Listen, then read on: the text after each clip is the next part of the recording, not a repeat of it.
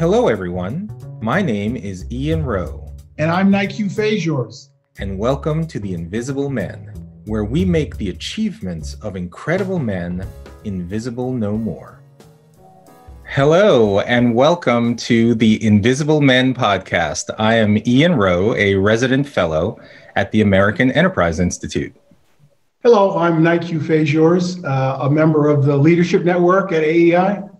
And thank you for joining us. As you know, the Invisible Men podcast is all about celebrating Black excellence, uplifting, amazing people that you may not have heard of, but we are determined to make invisible no more. And we are really excited to have joined with us today Gervase Warner, someone Nike and I have known for a long time. Gervase actually is in Trinidad right now, and he will explain why in a second. But Gervase, you are one of the amazing men that we've wanted to highlight because of what you have done both in your professional and your personal life.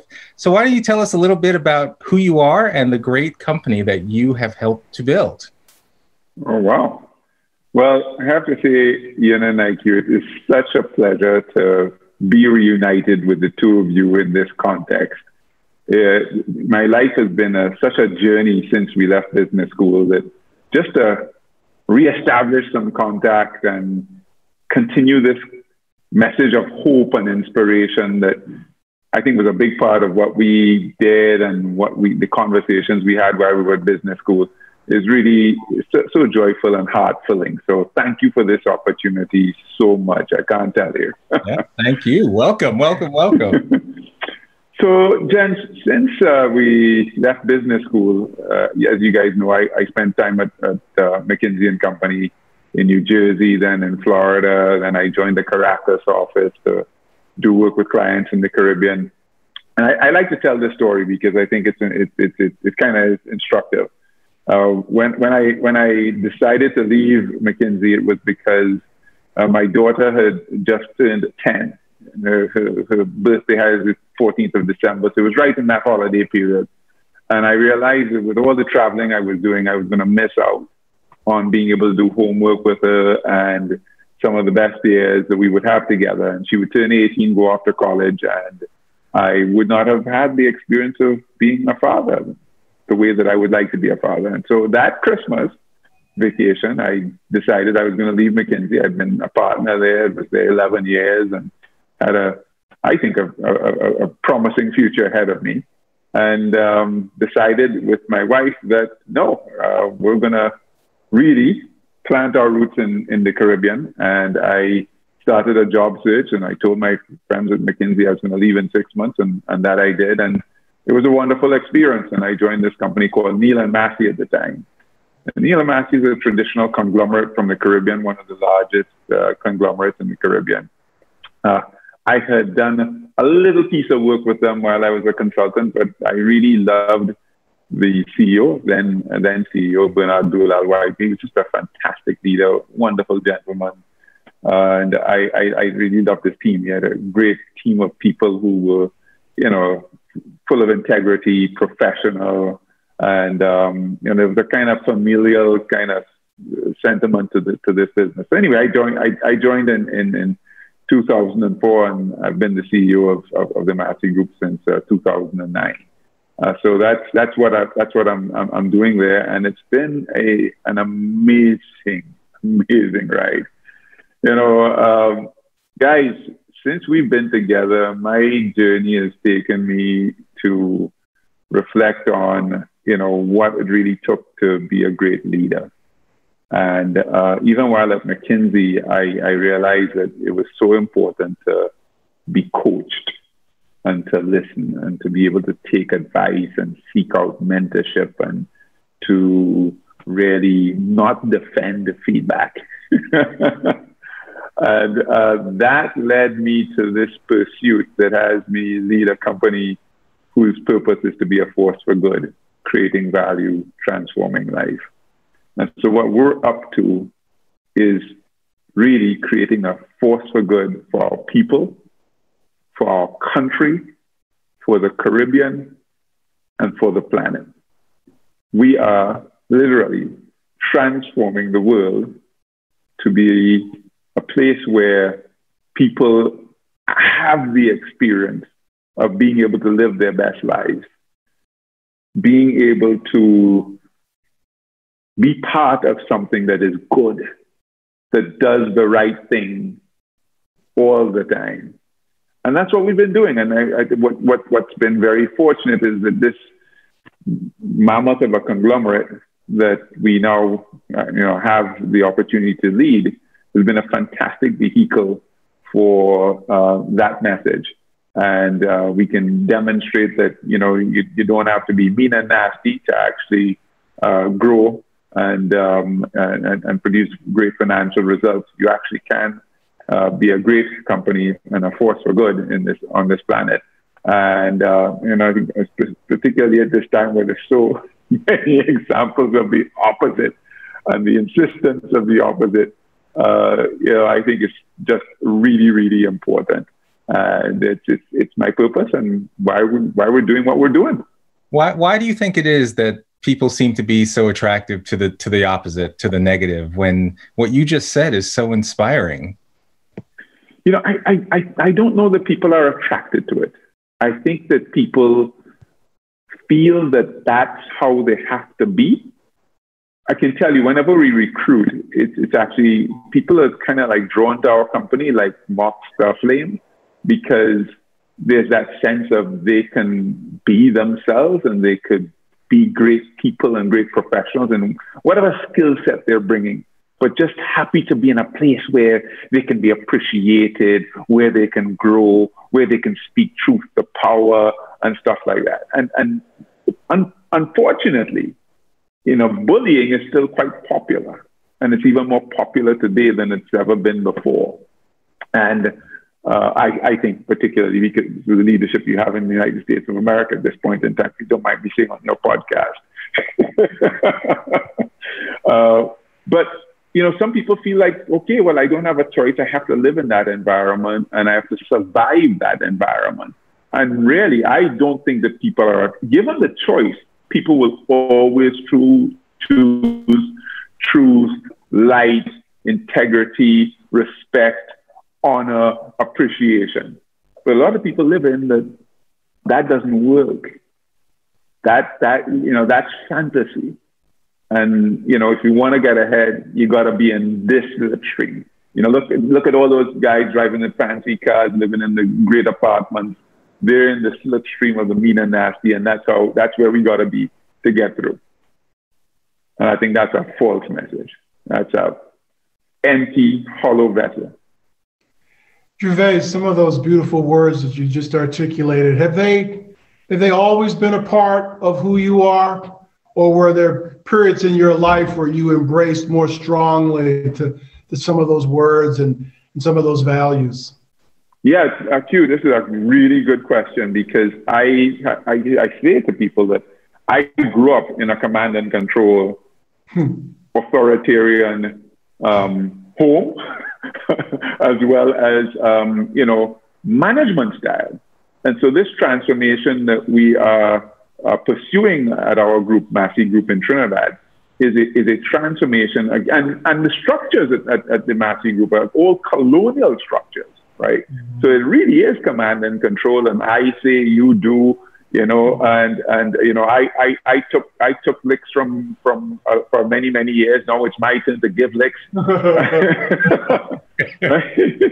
So yeah, it hasn't always been that way, and I can say that I haven't always been that way. And I know that there's a place where I have a lot of fight within. I was competitive. I played sport, and and I had a tantrum too as a kid, right? So no, I haven't always been this way, but through a lot of work with different coaches and programs, you try to chip away at what's not you. So all that stuff, I get to be able to appreciate, that's not me. That's how I learned to survive in situations I perceived as dangerous or potentially harmful to me. And I built up this armor of different ways to react that allowed me to win. And it's been a long journey of chipping away at that stuff and, you know, actually putting it down and being able to see what a beautiful life arises when I'm not run by those automatic behaviors that were formed over, you know, many, many years in my life. So Gervase, you have a very interesting vantage point, being a leader in Trinidad, in the Caribbean, and you're watching what's happening in the United States, particularly in the Black community. One thing that's very interesting is recent immigrants to the United States from the Caribbean or through countries throughout Africa tend to do much better economically and in other ways when they come to the United States, and yet they face the same kind of racial discrimination. What do you think it is that makes that difference in terms of some of the values that you're talking about? It's another great question. Of course, I live the experience here, and I don't think it's just recent. I think that that's been true for a very long time. But, you know, I don't think that our story as immigrants, because I would say that I was an immigrant at one point in time, I just chose to come back to Trinidad. But I could have stayed in the United States and been, you know, Caribbean American and have kids like my brother had. I think immigrants come with a particular hunger. And when we leave our countries, we leave because we're seeking something better, whether it is education, whether it is jobs, whether it is potential to earn and you know, sort of send money back. You know, if you like, there's almost like a self-selection of the people who leave the comfort of their, because I mean, it is really comfortable in the Caribbean. I mean, sunshine, music. I mean, you know, people are, you know, having a little drink here. In some countries now, marijuana is legal. You know, it really is nice, you know, and the people that you know, the family you grew up with, friends from school, people don't just leave that and say, I'm going to go to this other country, you know, and try to make it on my own. So I think that one, first of all, you have a self-selection bias that people come in hungry. I think the second thing is, quite honestly, I encountered this. I learned what it was to be an African American. Because when I came to the United States, there was this thing that I did not have, that Black Americans had. And I had to spend years appreciating it because, yeah, you know, we have racial divide in Trinidad between Blacks and East Indians, and, you know, we have class divide, etc. But there has been a constant sort of submission of Blacks in the United States of America. It's been a grind that continues up until today. And we didn't experience that coming from the Caribbean. I come from a country where the prime minister was Black, and there are Black lawyers, and my teachers were Black, and, you know, there are a few Black people. And there were lots of role models I could look around and see that never had me feel that I couldn't accomplish something because of the color of my skin, you know. And I had lots of different friends, you know, from different races and that sort of stuff. I didn't feel like the only people who could understand who I am are other Black people. You know, I didn't have that. So I arrived on campus at the University of Pennsylvania, and I was confused. I didn't know why all the Blacks hung out together. I didn't know why people were telling me hello and they didn't know who I was. I didn't understand this. I really was like a country boy from the Caribbean, right? And, you know, it didn't take long for me to begin to appreciate, because you could start to see the discrimination that was now targeted against me. And I'm like, listen, I'm from Trinidad, but you know. And I think so. It's two things. That one, we don't carry, if you like, that same legacy of, you know, I'm not good enough, or I have somebody's against me. I had to learn the police didn't like Black people. You know, I didn't assume that when I arrived. But ask any Black American child, they know the police don't like them, right? So it's different. You come in with a certain level of, you know, I don't know, idealism. You think that you can make it because, you know, you've seen it on TV. You come in with a certain level of hunger, and you certainly come in with a different level of self-esteem about who you are. And, you know, that it hasn't been disrupted by hundreds of years of being repressed and oppressed. So that's what I've learned from my experience. Lots of powerful things said there. Lots of things that certainly resonate with me. Your reference to people saying hello to you when you don't know them, right? You eventually learn to give that nod to every person. There's that nod that we all can appreciate. I want to make sure, and I'm sort of changing gears a little bit, but I think it's an important part of your narrative. I had the pleasure of watching and listening to your TED Talk from a few years ago. And I just want to make sure our audience is kind of made aware of that. If you can just talk a little bit about the story and the context and the purpose of that talk, I think that'd be great. Sure. So I think the TED Talk is now mislabeled. It says how to forgive a politician. It really wasn't about a politician. The genesis of doing that TED Talk was because while I was happy to return to the country in which I grew up, our crime rate has been quite terrible. And we were the victims of a home invasion. A guy came in and put a gun to my daughter's head and robbed us. We were all safe, etc. But it certainly did lead a deep level of introspection about the choice to come back to Trinidad and what I remembered about the country and what I thought about myself and the fact that, I had so much resentment for this person who had invaded us and, really, stole something more than the valuables, stole a sense of security, a sense of my own ability as a man to protect my family and stuff like that. So the TED Talk was really weaving the whole idea of growing up in an idyllic kind of lovely country where, we all knew one another, and then we have what we have today, and race-based politics and what that does to set up real resentment against people. And through this journey of preparing for this TED Talk, I was actually asked by someone who was perfectly capable of executing the offer, whether, if they found this person, whether, I thought that, I would want that person killed. And I had this reflection that, I actually didn't answer the question when I was asked, because I was so burning with, upset. But where I eventually got to was at the end of the TED Talk, forgiving that person, right? And, I think, forgiving someone who has violated you that much is a very important theme for politics, because a lot of politics have, certainly in Trinidad, this history of who did what to whom and a history of abuse or perceived abuses and discrimination. And if you're unable to find that place where you can forgive almost even the worst of atrocities, then you don't have a place from which to really begin dialogue for a future. So that was the context of my TED Talk. I still think it's very relevant to a lot of subjects in the world right now. And but it is personal, you can say that, and it's kind of academic. But I could tell you, I got a lot of release and freedom in my life by going through the experience of preparing for that TED Talk and being able to get to that place where I could genuinely say that, I forgave that guy for what he did to us.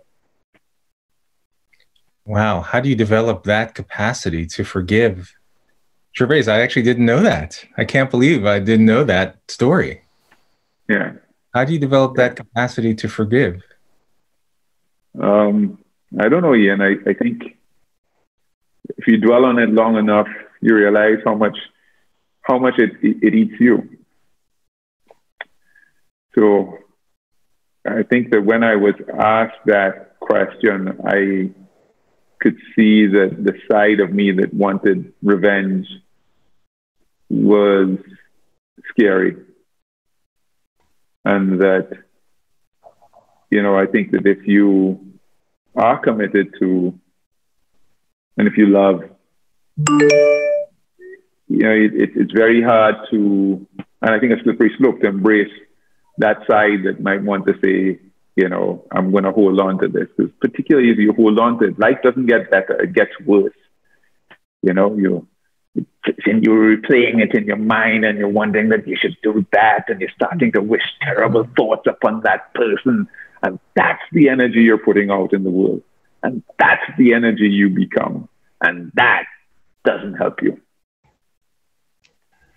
Well said. Well said. Yeah, I'm thinking of a situation in my own life, and you're right. It just, you stay in that ugly place thinking about what you want to do, and yeah, it's wow. Well, and I know we're moving along, so we have a segment of our video series, we call it the speed round, and going to give you some names, and just want you to tell me who you sort of embrace more and why. So we'll start with an easy one. Martin Luther King or Malcolm X? Definitely Martin. Martin's one of my heroes. Definitely a role model for me. Why? I mean, I love what he stood for in terms of, you know, conquering through peace and the strength that it took to remain peaceful while people were still abusing you. Amazing. That's why they had to kill him. His message was unconquerable. I mean, talk about take the high road, and, you know, it's unconquerable. Now, you know, Brother Malcolm's dad was from the Caribbean. You'll see that I'll answer another question differently. Well, all right. Well, let's go there then. We've got the Honorable Mr. Garvey or Du Bois. See, I like Garvey now, man. Garvey's from Jamaica. And to me, more down to earth. Mm-hmm. That's right, with the people. Yes, absolutely. Yeah. Now, two sort of philosophies: economic development or civil rights. Which is more important? Can you have one without the other? I mean, so if I say, you know, different countries probably weighted differently. Here in Trinidad, economic development. United States of America, civil rights. You know, more important. I think kind of depends upon your stage of development. But I really don't think you can truly fully have, you know, full civil rights without economic development, because, you know, you take the United States, where you have so many people who are marginalized. They really don't have civil rights by virtue of the development of the economies in which their existence is based. Mm-hmm. And my last question, and I think Ian will close us out. You know, I think about Du Bois now when I think about you, because almost this dual reality that you've been able to live, you know, raised, born and bred and fed on the Caribbean culture, but then having lived in America and been educated in America for so long, you in fact understand both. And I wonder, to what degree have some of the American values and sensibilities and education that you've secured, how much of that do you still touch upon in your day-to-day activities as the CEO of a global enterprise? Oh, a tremendous amount. So I think a lot of who I am professionally around, you know, I would say the aspiration of the company for greatness, around focus on growth, focus on developing people, focus on making contributions. You know, these are not conversations that you will hear a lot in the Caribbean. I would say that we are real pioneers in the Caribbean in those types of conversations. I still maintain a lot of contact with people from McKinsey, still well-read, et cetera, et cetera. You'll hear a lot more companies in the United States speaking of those things. You know, I was amused when I saw that the CEO roundtable had arrived at this idea that businesses must have a purpose, and the purpose was not just to make money. I was like, oh, yeah, it's nice. You know, we arrived at that 10 years ago. Nice to see you. Your roundtable catch up with it. You know, I have to say one last thing. As you were talking, Gervase, it reminded me of one of our classmates Hiroshi Mikitani, who has been very successful in Japan. But what has he done? He has taken a lot of free enterprise principles of America and firmly grafted them to the culture of his Japanese company. Whereas I'm sure English is a required language in the company. Yes. So fascinating what you say as you run your company. Absolutely.